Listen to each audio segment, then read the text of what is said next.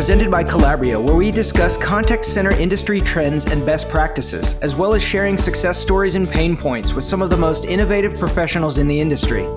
We're glad you're joining us to learn and grow together in order to provide world-class customer service to each and every one of our clients. My name is Dave Hoekstra, Product Evangelist for Calabrio, and my guest today is Claire Muscat, Founder and CEO of Women in CX. Hi, Claire. Thanks so much for joining us. Hey, Dave. Thanks so much for inviting me. It's a pleasure to be here. That's wonderful. And first off, let me just say I could listen to your accent all day long. I love it. I wish I had a British accent that I could bring forth to my normal, boring American homogenized accent. It's crazy. Like anytime I'm in America, I hear this exactly the same thing. What is it with you guys and British accents? It sounds so much smarter than our accent. That is the God's honest truth. I have many colleagues that I work with that speak with their lovely English accent, and they always sound smarter than me, no matter how hard I try. Crazy. So, Claire, I'd say let's get right into it, as we can we can probably chat for a long time, and so in the interest of our listeners and getting right to it, I want to ask you first of all, what is Women in CX? And kind of how did you get involved? I think I know the answer to that question. And then kind of how did your journey bring you to where you are today? Okay, so Women in CX is the world's first online membership community for women in customer experience. And it began as a result of me losing everything in the pandemic. I'd been a really successful consultant and keynote speaker who did everything in real life. So overnight, I went from having a book tour and international speaking gigs and workshops booked on almost every single continent to nothing. So it started as the need for me to find connection. So I started reaching out to women that I've met online, like as in on social media, but we'd never had a conversation. We just liked each other's stuff and said, hey, do you fancy using this newfangled Zoom thing that I've just discovered and hanging out? And they were like, yeah, sure, why not? And what amazed me was, although we'd met under the premise of talking about customer experience, actually much more of the conversation stemmed from our experiences of being women in this industry. So after a few of these calls, I said to a couple of the ladies that I've been speaking to, would you be brave enough to maybe have these conversations in public? And they said yes. So the community actually started as a podcast, and religiously, week after week, for the best part of 7 months, I didn't do anything other than publish the podcast. And a serendipitous moment occurred when a guy who was based out in Silicon Valley, a really successful entrepreneur, said, I've been listening to this podcast, Claire, and I think it's incredible what you're doing. If I gave you some money, what would you do with it? And this guy's called Jonathan Schroyer. And I said, Jonathan, I'd build an online community because I knew how valuable these conversations were. And although it was kind of a broadcast thing that we were doing, I thought if I could build a community platform, women could be having these conversations all the time. So he gave me $10,000. We became a startup, and then I embarked upon what I call the best customer experience design project of my life, mainly because I didn't know how to build a community or an online platform-based business. And it started as bringing women in for research to understand their challenges, what a community might be able to help them with, and evolved into a small group of us designing an MVP product that we took to market within 8 weeks. And then moved into a beta test where we recruited 30 women from across the world, and they helped us to co-design what is now Women in CX as a platform that is a social network where there's nothing but kindness and support, and people can crowdsource questions, answers to their questions anytime they like. We run events on a weekly basis, have some of the best keynote speakers from around the world who are all, more than happy to give up their time to share their insights with the community and help develop women. We hold all kinds of networking events and help amplify women's voices on social media too, with the purpose of helping women to collaborate with one another to succeed together and hopefully use our voices to reshape the future of CX. Wow, that's pretty awesome. And I have to say, as a hashtag girl dad, it's great to hear the success that you guys have had, and knowing that you're empowering a lot of people to kind of find the success where it drives them from. And I love that. I couldn't be prouder and happier for you guys that you're seeing success in that. And it's really great. And that's why you're here today with us, is to kind of talk about not only that journey you had, but, kind of tap into some of the things that you've learned in your conversations with some of your women in tech. And I love that very much. And, you and I have talked about, my daughter and how she's a very empowered young woman and is out there. And it's really great to see things like this that continue to kind of amplify the message. And it makes me very happy to know that you're seeing that. So if someone wanted to join the community, how does that work? Yeah, so if you just head over to www.womenincx.community, you'll find a link to join one of our intro events, and you can come along, meet some members, have a little sample of our experience, and come along and join us. And I'm sure you're looking forward to having these events in person at some point. Yeah, we already have. So we had 4 meetups on the same day, on CX Day actually, in Barcelona, Dublin, London, and Dubai. So yeah, we're in 43 countries already. I can't believe it. We've only been around for 8 months. It's crazy. That's amazing. And it's got to feel good to kind of look back at the journey and see where it's led you to so far. And speaking of that, I understand your journey to get there was a little bit weirder than most. Weird, maybe that's a bit of a strong term, but okay, all right, that's fair. Okay, it was off the beaten path. Let's call it that.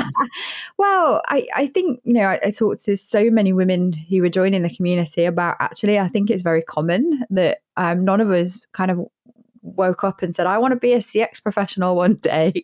We all kind of fell into it, and my route was very much via operations. So my university days, in fact, I started working when I was 15 because I just really wanted to work, was spent actually paying for my college tuition by working in hospitality. So I started on the shop floor as a waitress, worked my way up whilst I was at uni.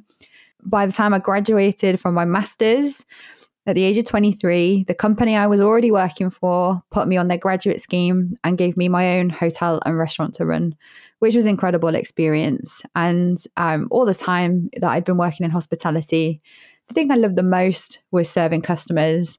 And the thing I loved the most about working in operations was leading people.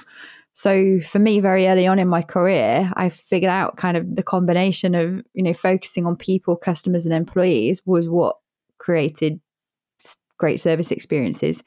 So for example, I was, a 23-year-old girl, fresh out of college, surrounded by a group of peers who were all middle-aged men. And their advice to me was always about control the profit, restrict the margin, focus on the numbers. And I was like, no, I'm going to focus on people. I'm going to take care of my employees and ensure that we're, really focused on the quality of our food and the quality of our service and customer experience. Not that I knew that was a term back then. And it, hey presto, it worked. It was, the results that I got were surpassing theirs pretty quickly because of that focus. So then when I went into the office, I, was really interested in the data side then behind how we measured and evaluated things like experiences. So I got this job. Basically, my job was to report all of our data and insight points to the executive team. But I, uniquely for an analyst, could say why these things were happening and what we needed to do about them because I understood the operation. And my career kind of went off on the trajectory of customer experience, initially in proposition and marketing, developing products and services based on feedback. I got my first job with the word customer experience in it a couple of years later in a new company working in B2B. And then I got headhunted in 2012 to join Sainsbury's, which was one of the UK's largest retailer, where I landed with the first person in the company to have customer experience in my job title, no team, a blank sheet of paper, and the opportunity to help Sainsbury's, evolve its view of customer experience, not just being an interaction on the shop floor in a store or a complaint being handled. During the 5 years I was there, I headed up customer experience design, introduced all these new tools, got some huge projects going that delivered a great return on investment. And before I left, was head of their CX team. And this is the point I've been waiting for here. Oh, is this the weird thing that you're on about? Yes, this is the off the beaten path thing. Oh, sorry, I totally missed that. So then in 2017, my speaking career had actually also taken off at the same time. So I'd been flown out to Australia, did my first solo trip. I got flown back out to go to New Zealand, and I took 6 weeks off. And during that 6 weeks, I discovered how much I loved traveling. So I went to Hong Kong, Malaysia, Indonesia, spent some time in Bali, and just discovered this other side of myself that I didn't know existed, that loved adventure. So watching the sun go down one night, having not really thought about work for the first time in my life for a prolonged amount of time. I'd not worn makeup, not worn shoes. Like, I was having the time of my life, and I realized I didn't want to go back to that corporate lifestyle. So I basically came back, quit my job, not knowing what I was going to do, and set up my own consulting firm that within the first 6 months had earned me a 6-figure salary. So recognizing actually, it's not the only path to keep climbing that corporate ladder. There are other alternative pathways. That's how I ended up as a consultant and global keynote speaker. And you've already had the rest of the story at the beginning of what right. how it all disappeared during the pandemic. And you were doing, but you were actually kind of living anywhere anywhere that anyone would have you, right? You were kind of living that nomadic lifestyle, right? Yeah, full on digital nomad. So my life kind of looked like I'd go and get a speaking gig somewhere, like, let's say, South Africa is a real example. I'd run a workshop, I'd earn a load of money really quickly, and then I'd spend 6 weeks traveling around Africa. So going to like Malawi and Mozambique and Tanzania, and I had my laptop on my phone. Admittedly, I didn't always have Wi-Fi, but I could work wherever I wanted. And because I had the team back in the UK, it was amazing, like working in Asia Pacific. So I'd be in Fiji, my team would be in the UK, and I'd be working with a client in New Zealand. Wow. And we could literally like turn work around overnight before the client had even woke up. So yeah, like our like client feedback, they just thought we were incredible. It is a really cool story. And, I almost hate to use the word bravery, because it's not bravery. It's following your passion. It's finding the thing that makes you happy, but it does require a certain leap of faith to be able to kind of make that call in your life, doesn't it? Yeah. Well, courage, I think probably is the word I'd use, but courage has become one of our values for women in CX. And I don't think without it, you can really succeed. And like, your definition of success might be very different to the next person's. It's something that can only be intrinsically defined by yourself. But yeah, it does take courage to walk away from the comfort into the unknown, but what you find there may well be the end of a rainbow. I'm glad you said the phrase like intrinsically within you, because as you were talking about your journey, and you mentioned kind of in 2012 when you were brought on and you given this, a budget and a blank piece of paper to kind of create this customer experience, it really kind of made me think that up until about 2010 or so, customer experience was a intrinsically individual trait, right? There were people who were good at customer experience, and then everyone else, right? And there was no real way to make that trait work amongst the rest of the people. I experienced that early in my career, as my very first job was working at a Blockbuster Video, which I'm assuming you have at least some flavor of video rental stores in the UK. We had Blockbuster. Fantastic. And so I loved that job. I loved the rush of the Friday night, everyone coming in, renting videos, fairly longer lines. And it was where I could put on my make people happy persona. And it wasn't until years later that I realized that it was a CX persona. It was, I not only have to make this person that is directly in front of me happy with the experience, but I also have to manage the experience of those behind them. I have to manage the experience of the people out looking for videos, the people walking into the door, the people leaving, right? The whole journey of how to create a good customer experience. And when I got later into the contact center industry and I started training people, I realized that how frustrating it was to try and teach people what I think I naturally understood. And I wonder, as part of our discussion here, have you seen that in your discussions with organizations, creating a customer experience and teaching people how to do it? How hard is that now?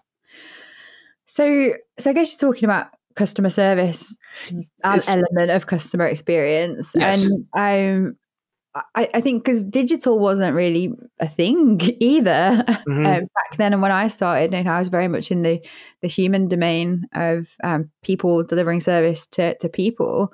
And the second company that I went to join, that was actually basically my job, was how do we create service culture and how do we transform service levels through people. So for me, I think there's a huge misunderstanding about why people don't give great service. It's not like lack of willingness, or nobody shows up and thinks, I want to be an absolute word today. Right. Usually there's something underlying that, and no one, or at the time, really was listening to the employees and understanding all the operational barriers that were in their way, all the frustrations that they had, the poor leadership that they were experiencing, the lack of role models, and the lack of standards for them to work to. So a lot of the work in my early days of my career was about creating a framework to be able to diagnose the barriers, engage teams, and deliver tools to help them change. But you can't just expect, it will give you some training, then you're going to be able to do it. It's about removing barriers and providing great leadership as well. So everything from kind of like reward and recognition, recruitment, induction, ongoing performance management, promotion opportunities. How do I, as an agent or frontline employee, have a path here for myself? And I think one of the biggest mistakes businesses can ever make is undervaluing their people and not giving them enough attention and focus, because 99% of customer experience at the hard end, the dealing with complaints, the day-to-day service, the support, is only going to be delivered by those employees. And if you're not taking care of them and they don't feel good and they don't feel engaged and they're not empowered and supported, what do you expect? Well, and the way you explain it, and when we look at it, it feels very much like a no-brainer. But my question to you is, why are companies realizing that? Why are they thinking that the only way to solve this problem is to throw more technology at it, as opposed to, you just listed about 10 bullet points of things, and none of those bullet points that you said was technology. But when these companies go out and try to affect their CX journey, the first thing they do is call a company and buy a piece of software. Why is that? Why what are we missing? So I think the technology evolution, revolution, call it what you will, there's been a bit of a tech race, hasn't there? So Amazon has single sign-on. We need it, because everyone's going to expecting it. Chatbots, this is a new innovation. It's going to save us a lot of money. Let's just get it in there. And the speed at which you can deploy technology in order to deliver results is admittedly far quicker than transforming the culture of people within an organization. So I think part of the reason / challenge is that you've got to think how commercial organizations have to be, and the way the people who make most of the decisions think isn't in a particularly human-centric way. It's looking at placing bets on things that can generate either the greatest return on that investment from saving or from driving sales. So when technologies come along with great salespeople espousing that this thing can, tick so many of the boxes, I understand why that is probably seems to be the easier path to take. But what we inevitably see, and the reason customer experience is so disjointed now, we've got the most amazing technologies out there and capabilities, but it doesn't add up to a great experience because it isn't integrated and it isn't been thought through as a part of a planned and designed and visualized customer journey. So the experience now for a lot of companies and for a lot of customers is just simply the output of the technologies that they've implemented. You get what you're given based on the technology stack that we've decided upon. Well, and you made a really great point when we were talking previously that you said, and I'm quoting, CX is right-brained but developed by left brain. Can you expand on that a little bit? When did I say that? So I think there's like a right brain, left brain difference in thinking. We know that women tend to be more right-brained, men tend to be more left, but also the jobs that you choose tend to be more right or left-brained depending on who you are. So if you look at like finance, IT, development, AI, that's a predominantly male workforce with very astute left brains. And you look at marketing, customer service, customer experience, you tend to find more women. So when the decisions are being made, if you look at where the budget sits presently, it's probably more over in the technology side than it ever is going to be in marketing or wherever customer experience sits. So what I advocate is how can you bring right-brained thinking in about stuff like customer experience design in order to give the people with the left brain thinking who can make really great choices using data and those kinds of sources to make better decisions. But it's just about having right and brain thinking together. So I'm not saying, and I never would say, it's just about creative. It's just about customers and employees. I just believe and have demonstrated and have proven time and again, if you think from that perspective to start with, you're going to have far greater input into business decisions. So if I'll put some words in your mouth and you tell me if I'm wrong here. If you were asked to come into an organization and evaluate and would most of your recommendations at that point be to focus less on the tech and more on the people? So I guess my first step whenever I work with any organization, whether it's been on the business side or in my consulting days, has really been to sit back and look at what's currently going on. So understanding the as-is customer experience, what's happening for employees, what are the business goals and the objectives, how far off are we delivering those, what does performance look like? And every organization is different. So being able to establish where you are today is kind of fundamental to presenting the business case for why a bit more thinking about people and the humans is going to be valuable. And if you don't buy into that as a mindset, everything else is irrelevant. If that makes sense. Yeah, I think one of the things you said, and I keep throwing you things that you may have said that you don't recall. You said start with the brand and not the tech. Does that resonate? So in customer experience design, it's about having three inputs. So customers and employees and their needs and the human aspect. The brand, because that can be a key point of differentiation, especially in this world where consumers are much more interested in mission-driven businesses than the ones that don't care about people. And then thirdly, it is the business. But the businesses are good at thinking about the business. The businesses are good at thinking about technology solutions. They tend to just not be quite so good about, well, how do you bring people and the brand and technology together and operational efficiency and think holistically. So we know, we can see it, that the technology capabilities because of the pandemic have been invested in.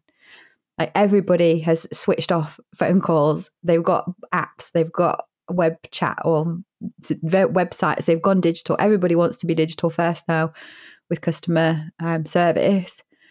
But how much of that was really driven by what people want and need, and how well joined together is it towards delivering service experiences that make life easier? Or if you flip it on the other way around, how much of it's been done because there's a real operational efficiency, cost saving, no-brainer on the left brain of we can switch all of this stuff off, spend less money, high capital investment in the short term, but make that money back really quickly by implementing technologies. Yeah, it's such a fascinating way of looking at it, and I feel like you've awoken a small part of my brain, or maybe a part of my small brain, whatever that may be. But whenever I am working with an organization as a consumer, not in consulting or talking to them as a subject matter expert, whenever I'm presented with a piece of tech, my brain always goes to, oh, they only have this in there because they're saving money, right? When I go onto a website and it's like, hi, do you have a problem? And I get the little chat bot on the bottom right.